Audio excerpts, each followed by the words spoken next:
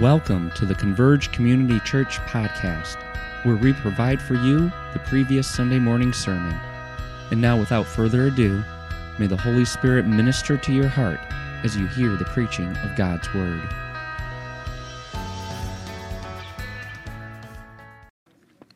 Hey, this is Sanctity of Life Sunday, so I'm going to give some introduction that way. But a lot of the way we've been singing has been related to who God is and what that means for us. And when we've responded to Him in faith and repentance, He makes us His child, and it's the most beautiful thing in the world. So I'm going to remind you, around this space, we got Post-it notes, and for 3 weeks, those are different prayer requests that you've put up there. We just finished our 21 days of prayer today. We're going to keep them up for probably a couple more weeks, and I think, Mike, first Sunday when we have communion, I think that's when we're going to, a lot of times what we do during that part of the communion service, if you want to take one and put it in your Bible and take it with and continue to pray for those.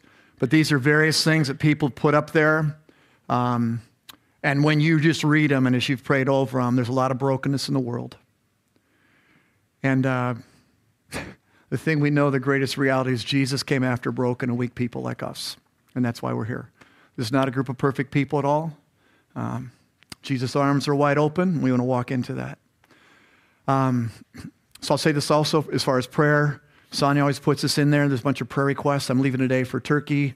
It's a little vague because of the countries I'm going, but I know that I need your prayers. I appreciate them. And this particular trip, I'll be back next Sunday, but this particular trip has some dynamic that are beyond what I can deal with, but they're God-sized. But that's true about everything, right? And that's just what He does. So, all right. I think it's that. Let me give introduction to this is the different Sunday. So this is Sanctity of Life Sunday. It comes up annually. We will be back in the Gospel of Matthew next week and just kind of continuing through that. So what we're kind of doing on this one, Julian and Lindsay are going to come up in a little bit and read the scripture, but I'm going to give some introduction to this because I know this can be a tough subject for many of us. But what we're considering today is the preciousness, beauty, and sanctity of life from God and what it means in terms of having life in Him. So let me give this as a disclaimer. A lot of us have experienced various kinds of trauma. In fact, that last song comes out of that. Some people have experienced it from military service, some from physical abuse, sexual abuse, some from betrayal. There's all kinds of it. In a church of our size, there are many that have experienced trauma from abortion.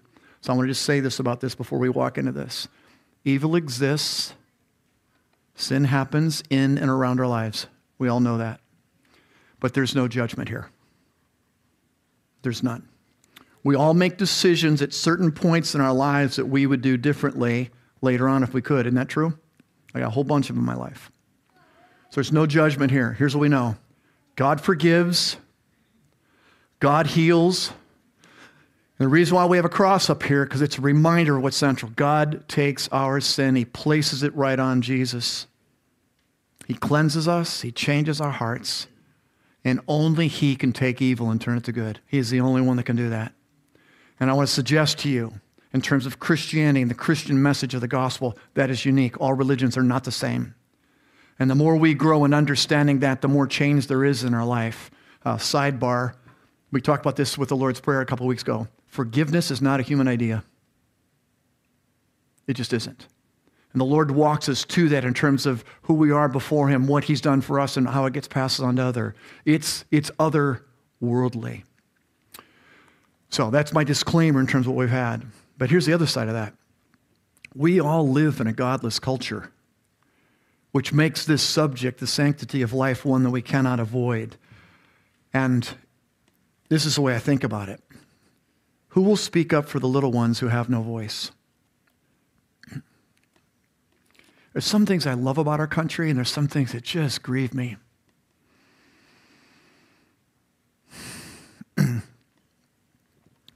We are inconsistent and hypocritical in many things.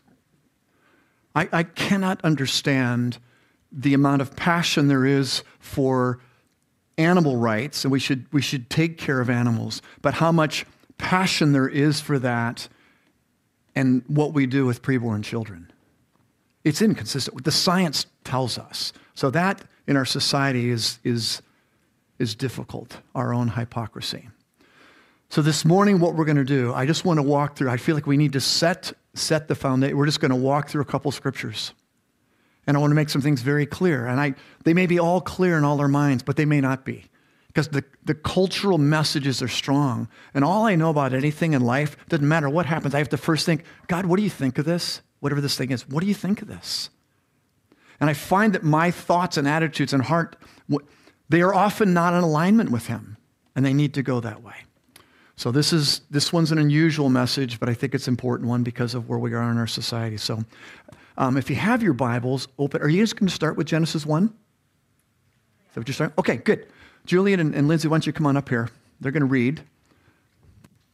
And how about the rest of us? If we stand, it's going to be a little while, so if you can't stand, don't stand. But we're going to read a couple verses from Genesis 1, and then they're going to read from Psalm 139.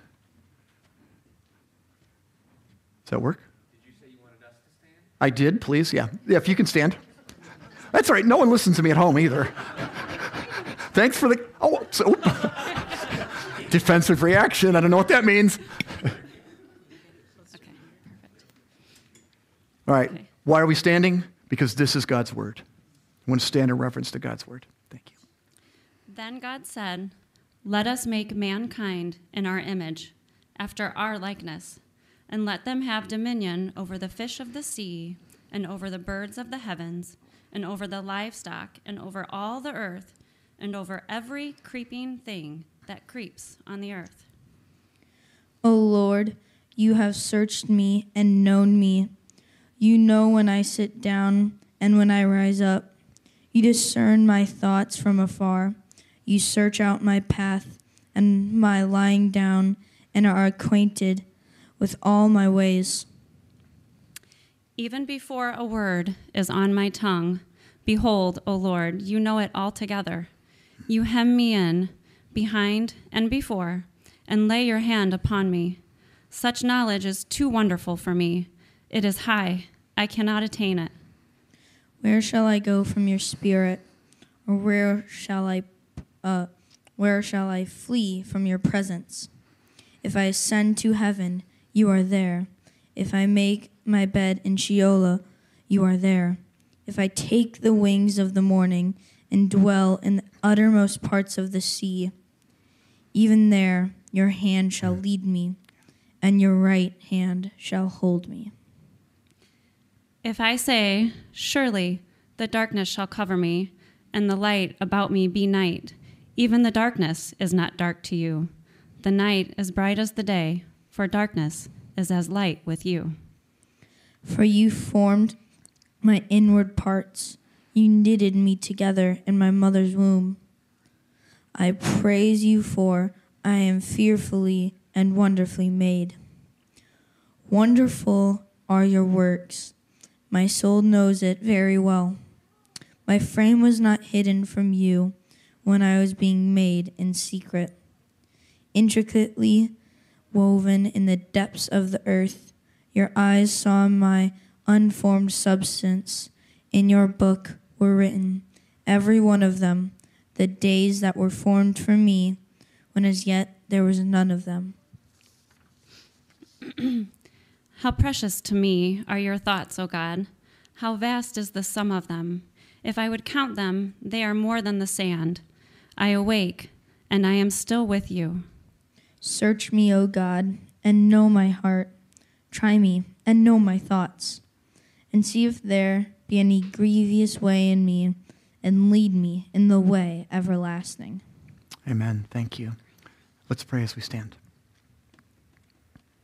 Father, this is your word that we've heard read to us, and we pray this. Give us your mind. Help us to understand your ways. And where we need adjustment, Lord, we just freely ask, Lord, adjust us. And do that in a way that compassion comes from our hearts for all. Thank you for your word in Jesus' name. Amen. You may be seated. Okay, so I'm going to approach this like I do typically, though this is not a typical passage. Usually we're taking a book of the Bible and just working through it. There's going to be a lot here. This is one of those Sundays where you kind of put your seatbelt on. So there is space if you want to take notes. If I talk too fast, which is very seldom, I know, but if I talk too fast and you miss something, you can watch these again on YouTube. You can also ask for the notes. I think they're actually in the gems each week. So on the Wednesday email, they're there, or you can ask that way. All right. Genesis 1. So this is going to be, it's going to be a lot, but it's going to be very simple. I want to just basically set out 5 truths that I think are bedrock. And our cultural air we breathe, it's just swimming another way. Hey, how many know there are many things that are true that our news media does not report? Okay. So let's not be surprised. Oh, how about this one? How about confessionally? Don't raise your hand on this one. Don't point at anybody. How many would say, I listen to way too much news, and I listen to more news than I read God's word? So probably most of us are in that camp. We got to understand this has an effect on me. And so part of the gathering, we want to be around God's word. I want to orient myself and anchor myself right here. It's where I can be anchored so I can understand how to deal with all that. Okay, so here it comes. If you disagree with anything, you can always write me. I'm going to Turkey anyway, so see Pastor Mike. Okay, I'll be back, Lord willing. All right, so here we go. Genesis 1, 26 to 28. We just heard that read. So are we going to, I don't know how you're going to do this, but have your Bibles open if you can, because I want to say things about this, but I'd like you to see the text, both of them. So Genesis 1, first chapter. So there's a lot of stuff right at 26 to 28, okay? So I don't want it for time. I won't read it again, but notice life comes from God, very clearly, simple. And secondly, all people are made in God's image. All right, verse 27, here's what he says. So God created man in his own image. In the image of God, he created him, male and female, he created them. Okay, what does it mean that we are made in God's image? Now, if you follow the chapter, we didn't start chapter 1 and read it all the way through the other, because this is the last part of God's creation, 6 days, okay? But you read the rest, we see that we as human beings, we are unique in all of creation. And so when he gets to the plant kingdom and he gets to the animal kingdom, you'll see this throughout chapter 1. He uses this phrase that God made them according to their kind. When he gets to human beings, he doesn't say it that way. He made us in God's image.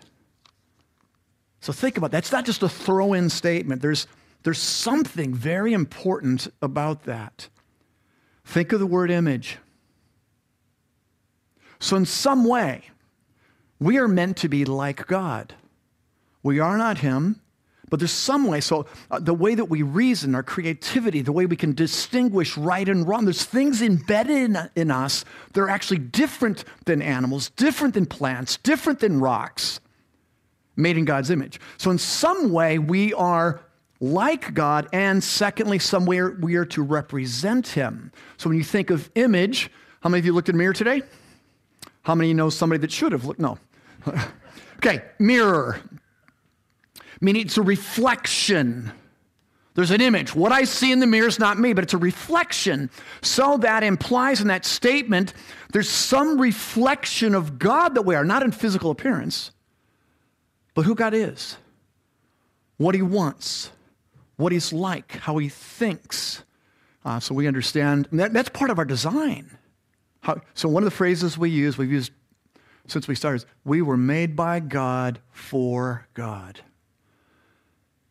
And if you just think about what all that is, it really, and part of what that's saying, you can't image someone or something that you're not connected to.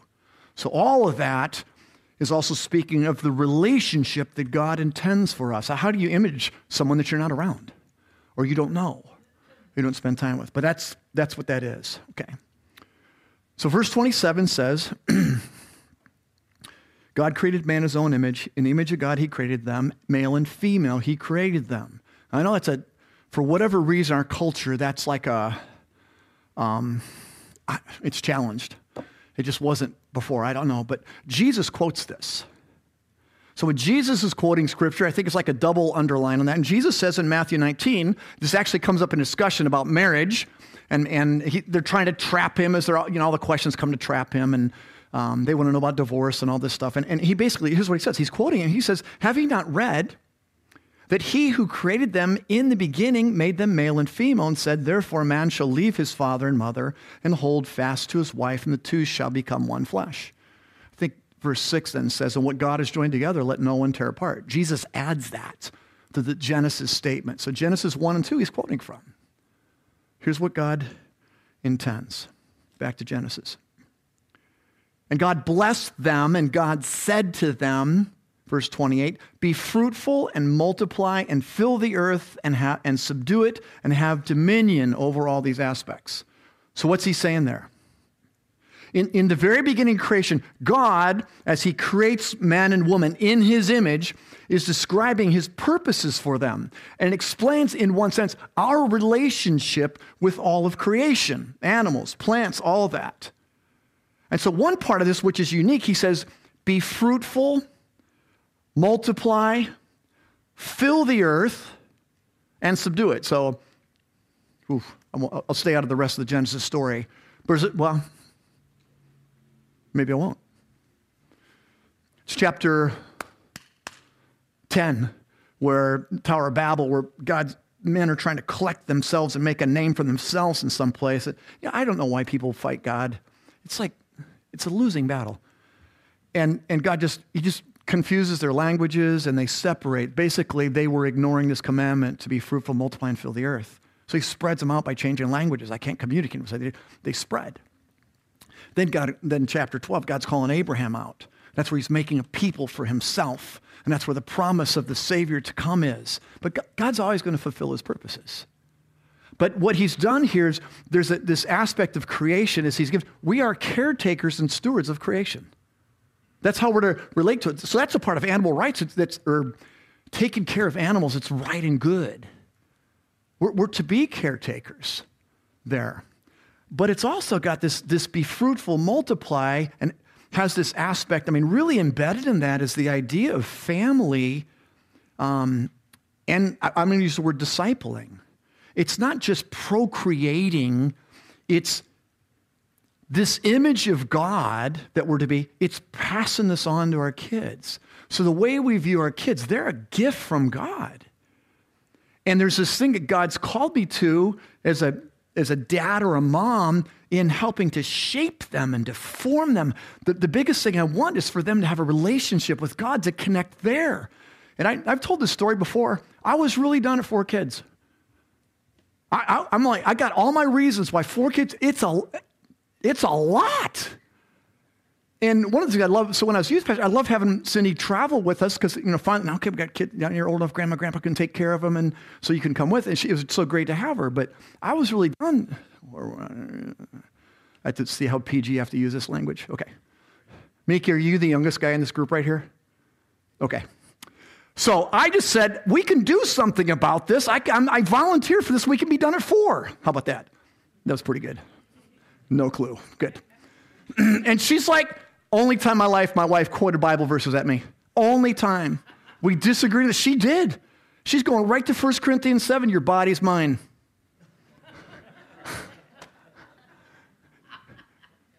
And I'm like, all right. So, didn't do anything permanent. And actually, God changed my heart and mind. It was 9 years later. That's when we're living overseas. But here's what changed it. I'm watching my 4 kids, and at that point, they're older. We're living in Romania, and Amber's in high school. She's in 9th grade. Bethany, I think, was out. I'm watching God use my kids.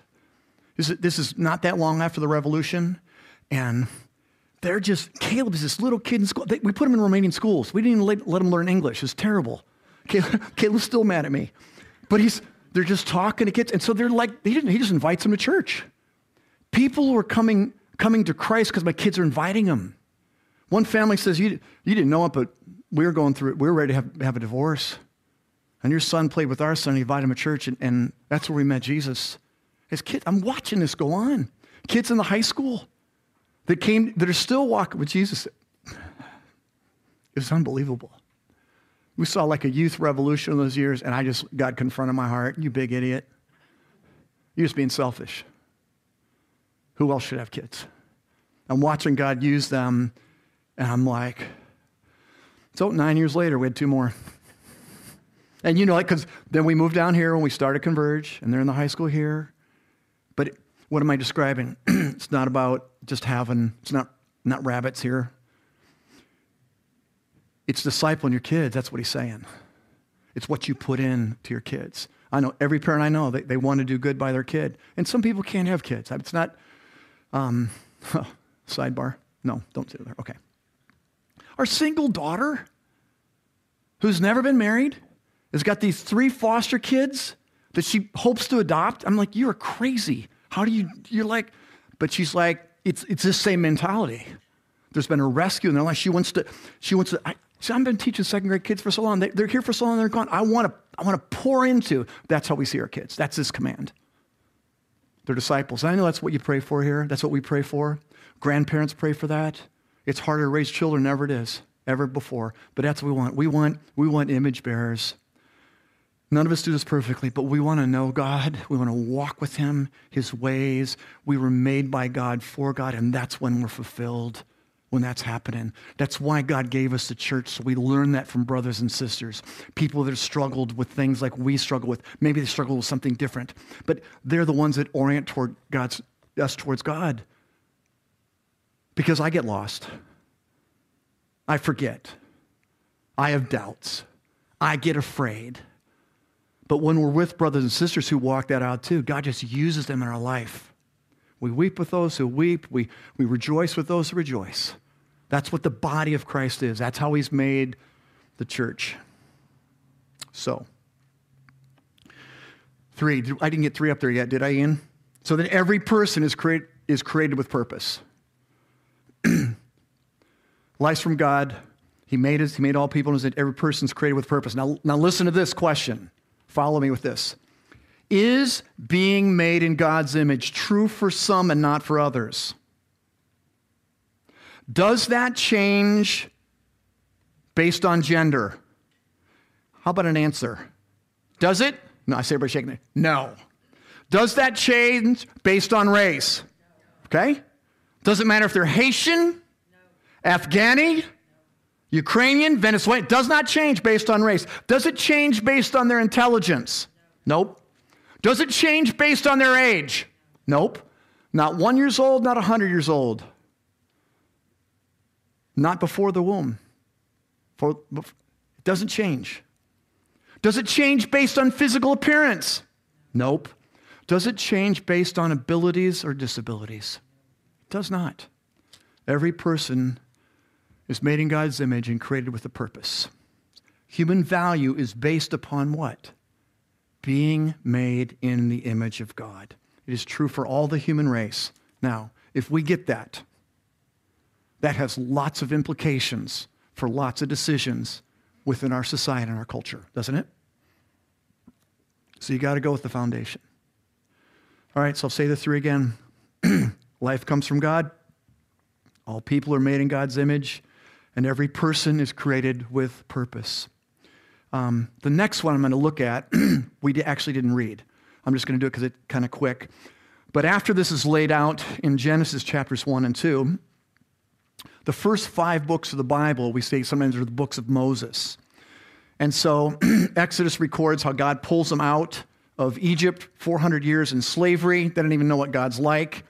And so he's showing himself. So that's where the law comes from. So in those books, we see God laying down his moral law and describing things to the people.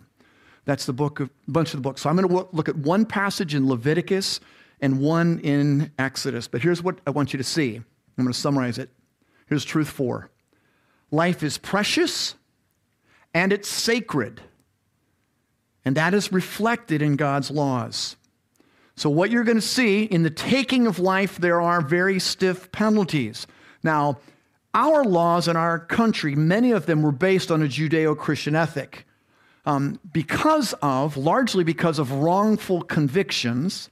Okay, we live in a corrupt society, but because of that, many of the laws have changed. There are many people that are incarcerated that were wrongfully incarcerated, just for whatever. We all have biases, and I don't want to go into all that one, but it is true.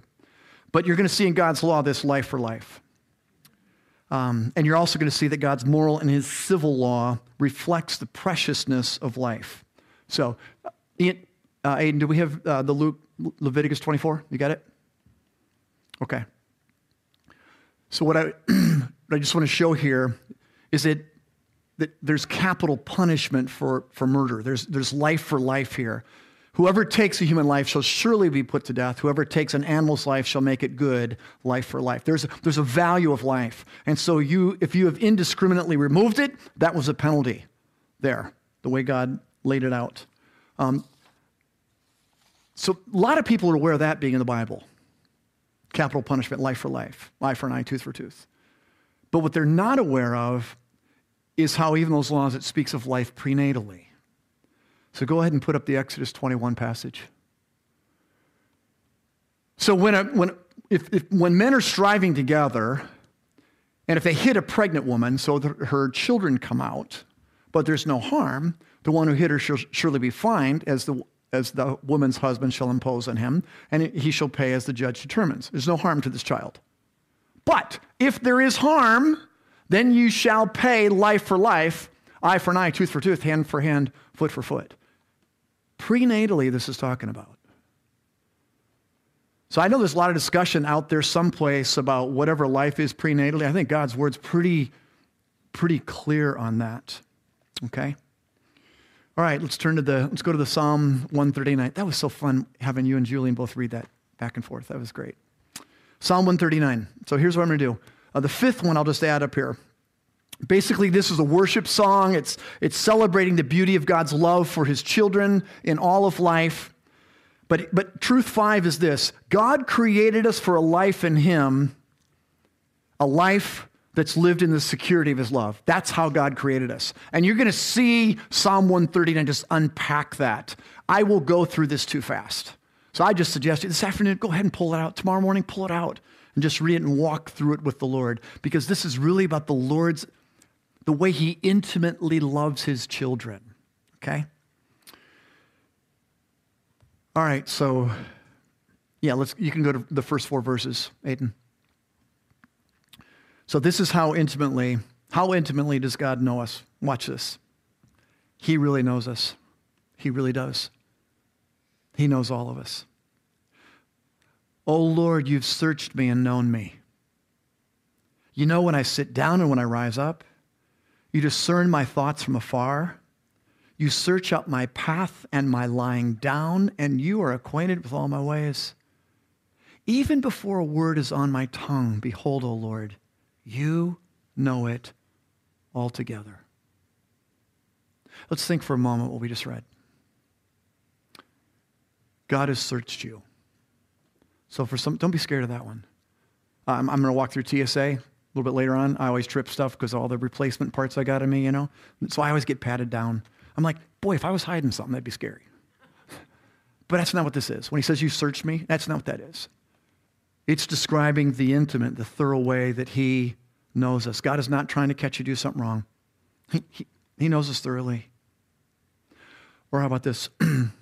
Have you ever, let's say husbands, have you ever gone out, you're going to go out someplace, you want to help your wife, you're doing an errand, and she says, hey, can I pick up anything at the grocery store? And she goes, da-da-da-da. And she's like, yeah, I got it, I know it. But you got to the grocery store, and all of a sudden you're like, man, what was that? You said I know it too fast. And it wasn't so. I see some people I see some recognition of this story. Okay. That's not God. He knows everything thoroughly. He's not flippant. And it's true that we can't hide from God. But you don't need to. You don't need to. Adam couldn't. We try different ways. It's almost silly. We can't. I'm actually encouraged by, there's this guy who's a prophet, a man of God, supposedly, and he gets on a boat, trying to go to Tarshish. God tells him to go this way, and he tries to go the other way. And I was like, Jonah, come on. And I go, I do the same thing. I try to run, don't have to. We may try to hide ourselves from others, may try to hide ourselves even from ourselves. But here's the deal. God sees you. He knows you. He gets you. He really does. He's really good. All these things. So when you read this psalm, if you go back into yourself, to the tone of this, It's not scary. It's not God trying to catch you get something wrong. It's a God who loves you. This is describing how intimately, how everything, he knows everything. So I say this sometimes. I mean, we all got things that we probably struggle with God. And so sometimes what I'll say to people is, man, I'm just angry at God, so I'm not going to, whatever they say, you know. And where I want to encourage people is, if you got questions, you're angry at God, just talk to him about it. Don't go somewhere else. Talk to him about it, because he already knows it. And he can deal with it. And I cannot describe the whys of what stuff that happens to people. Okay, that's not my job. It's way above my pay grade. But I know this. I know God's present. I know that he loves you deeply. And if you just wrestle with him, he's also way more patient than I am. He's going to take in some things.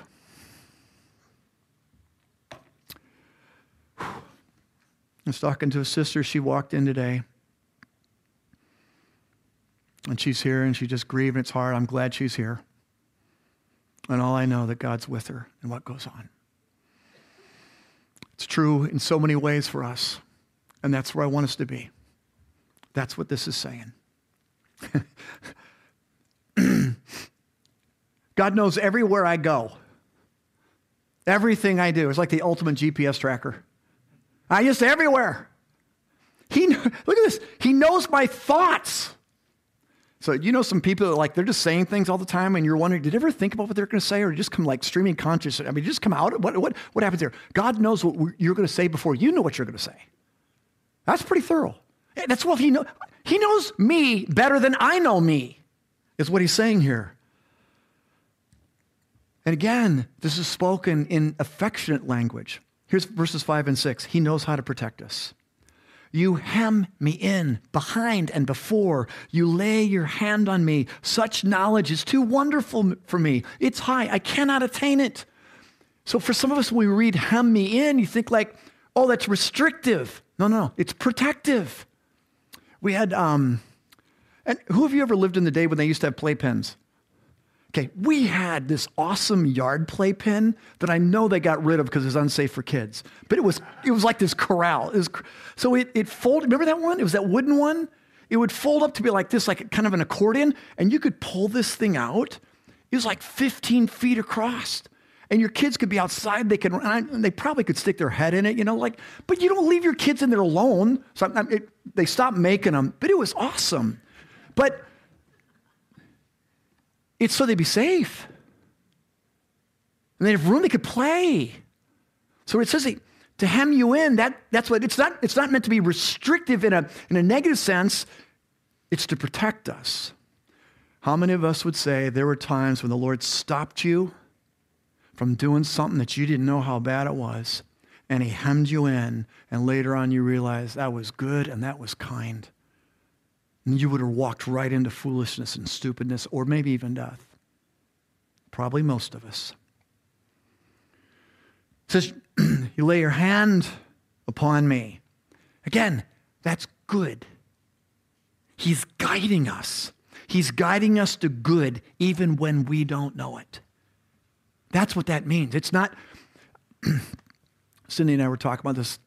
It's probably because it's probably around New Year's or whatever. And we just talk about, we're thinking back about a lot of things. And I'm like, man, when I met you, I was so dumb.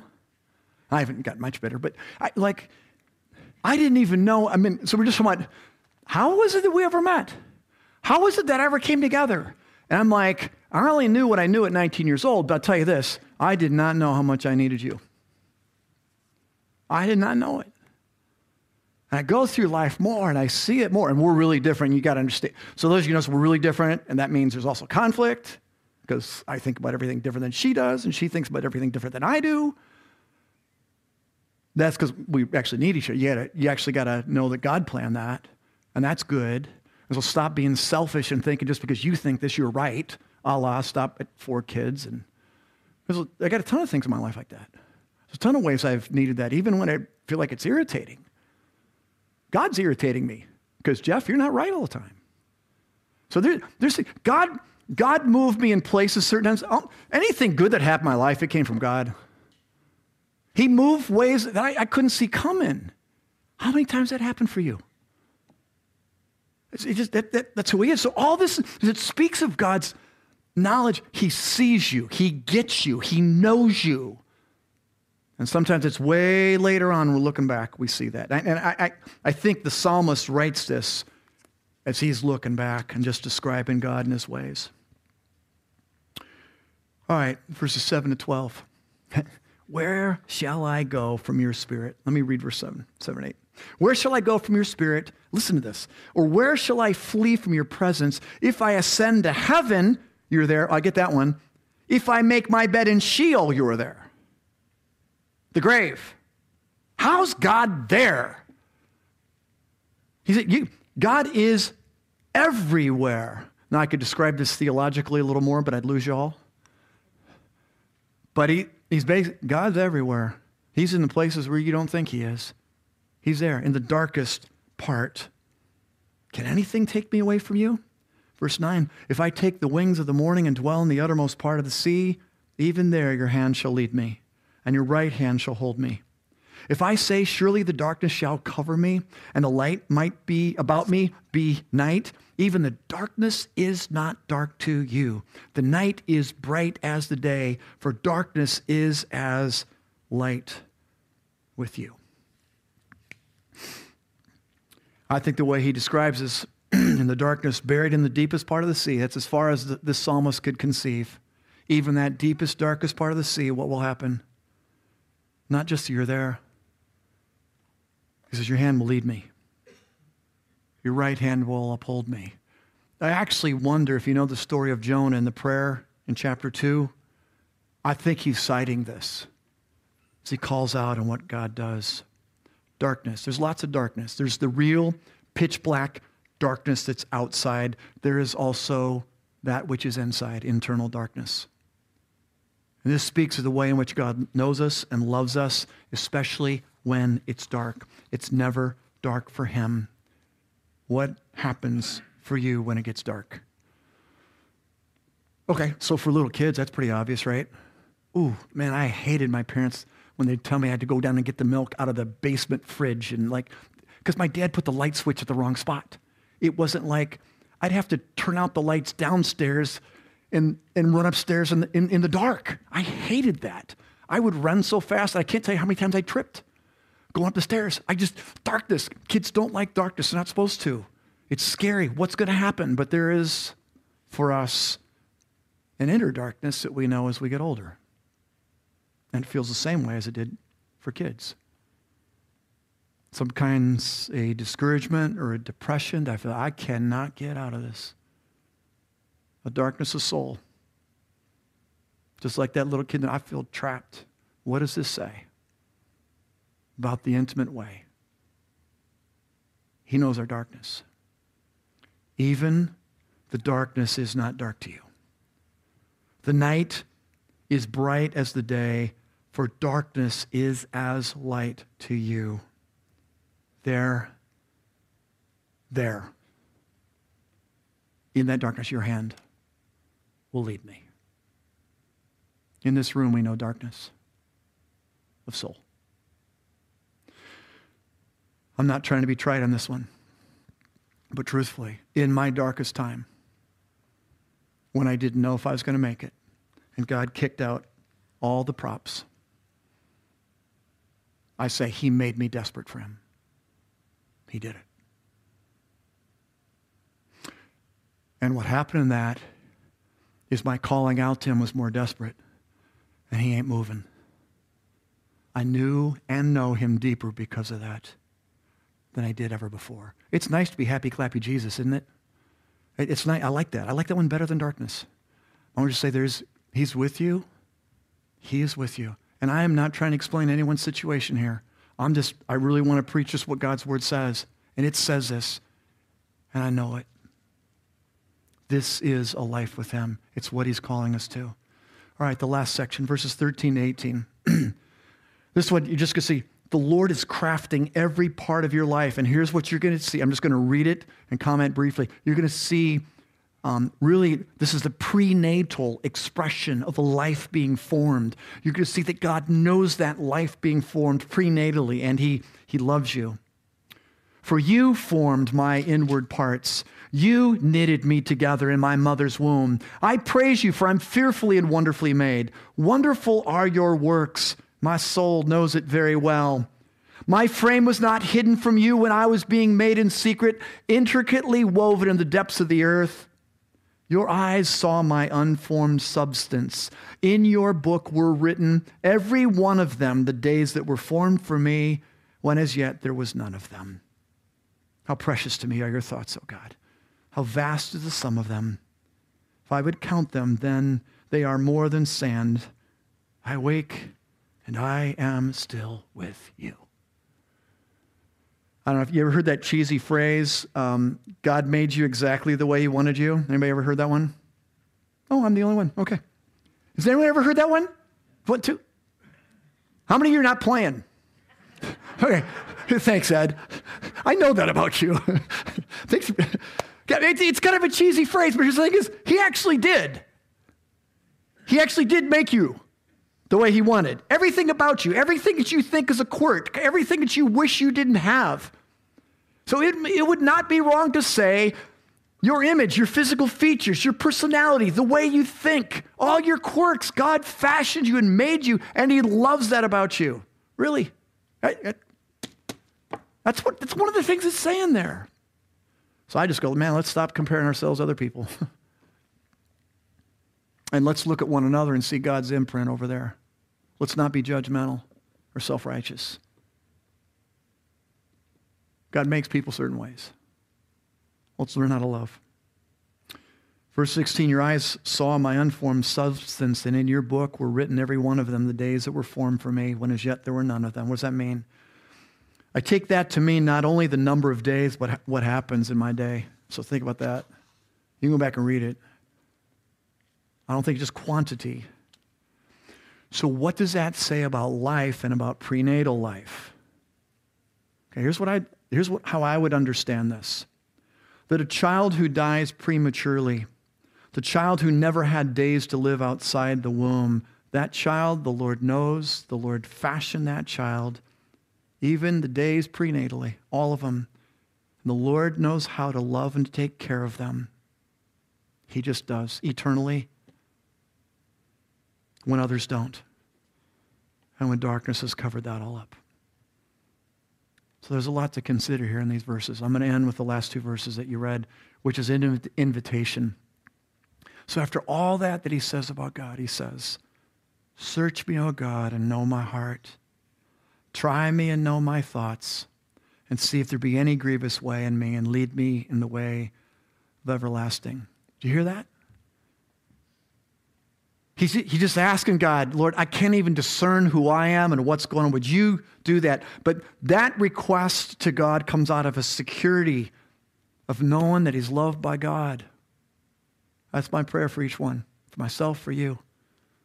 If there's any way we grow this year, if it'd be knowing how much we're loved by Him. You'll only know it in His Word. You won't get it from circumstances. You're not going to get it from CNN or Fox News, believe it or not. You're going to know it from being in His Word. I got to be there, otherwise I'll lose my way. There's a security in that. So I'm just going to repeat the five. Oh, you got them up there. I'm going to repeat them again. Life comes from God. All people are made in God's image, so in some way we are to be like Him and to represent Him. Every person is created with purpose.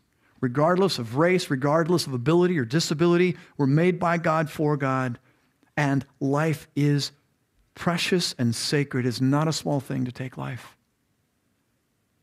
And God created us for life in Him, a life lived in the security of His love.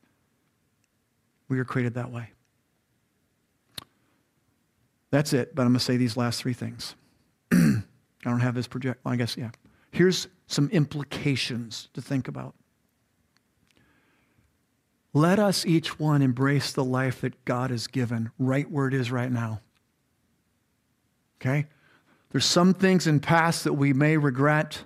It's partly what happened. God's a redeemer. He's a cleanser. He's one who makes things new. But let's embrace it right where it is right now. Let's take it in. Let's see our Creator God in it. Secondly, when you read Psalm 139, you see this intimate way God knows us, the writer in us. And then he says, search me, O God. All that is written out of a relationship with God. So I just say this, here's one implication. I guess I'd say in a question, do you desire to grow in your walk with Jesus, your life with him, that relationship, the security of it? If you do, then what do you do? So pay attention to the longings God's put there. He puts them there. So don't be frustrated that you're not where you want to be. But if he's put that there, walk into it. Ask him about it. This means you can talk to him about anything. He knows it anyway, right? So the whole idea, he wants us to engage with him. That's all prayer is. Engage with him. And the last one is, let's consider our part to stand for life for those who can't stand up. The little ones who have no voice. I think that's something God would want. Let's pray. Oh, Lord.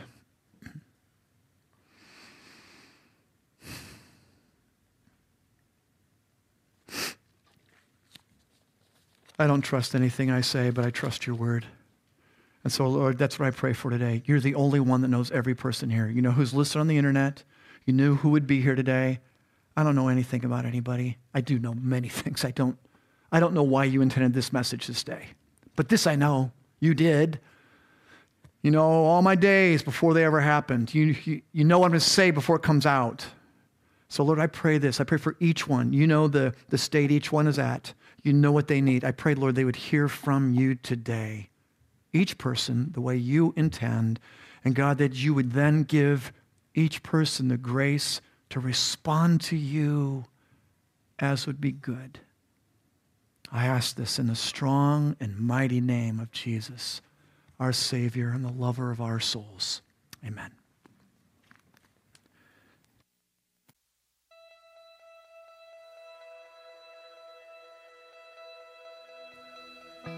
We hope you enjoyed this week's sermon. Make sure you come back next week to hear the next message in our series.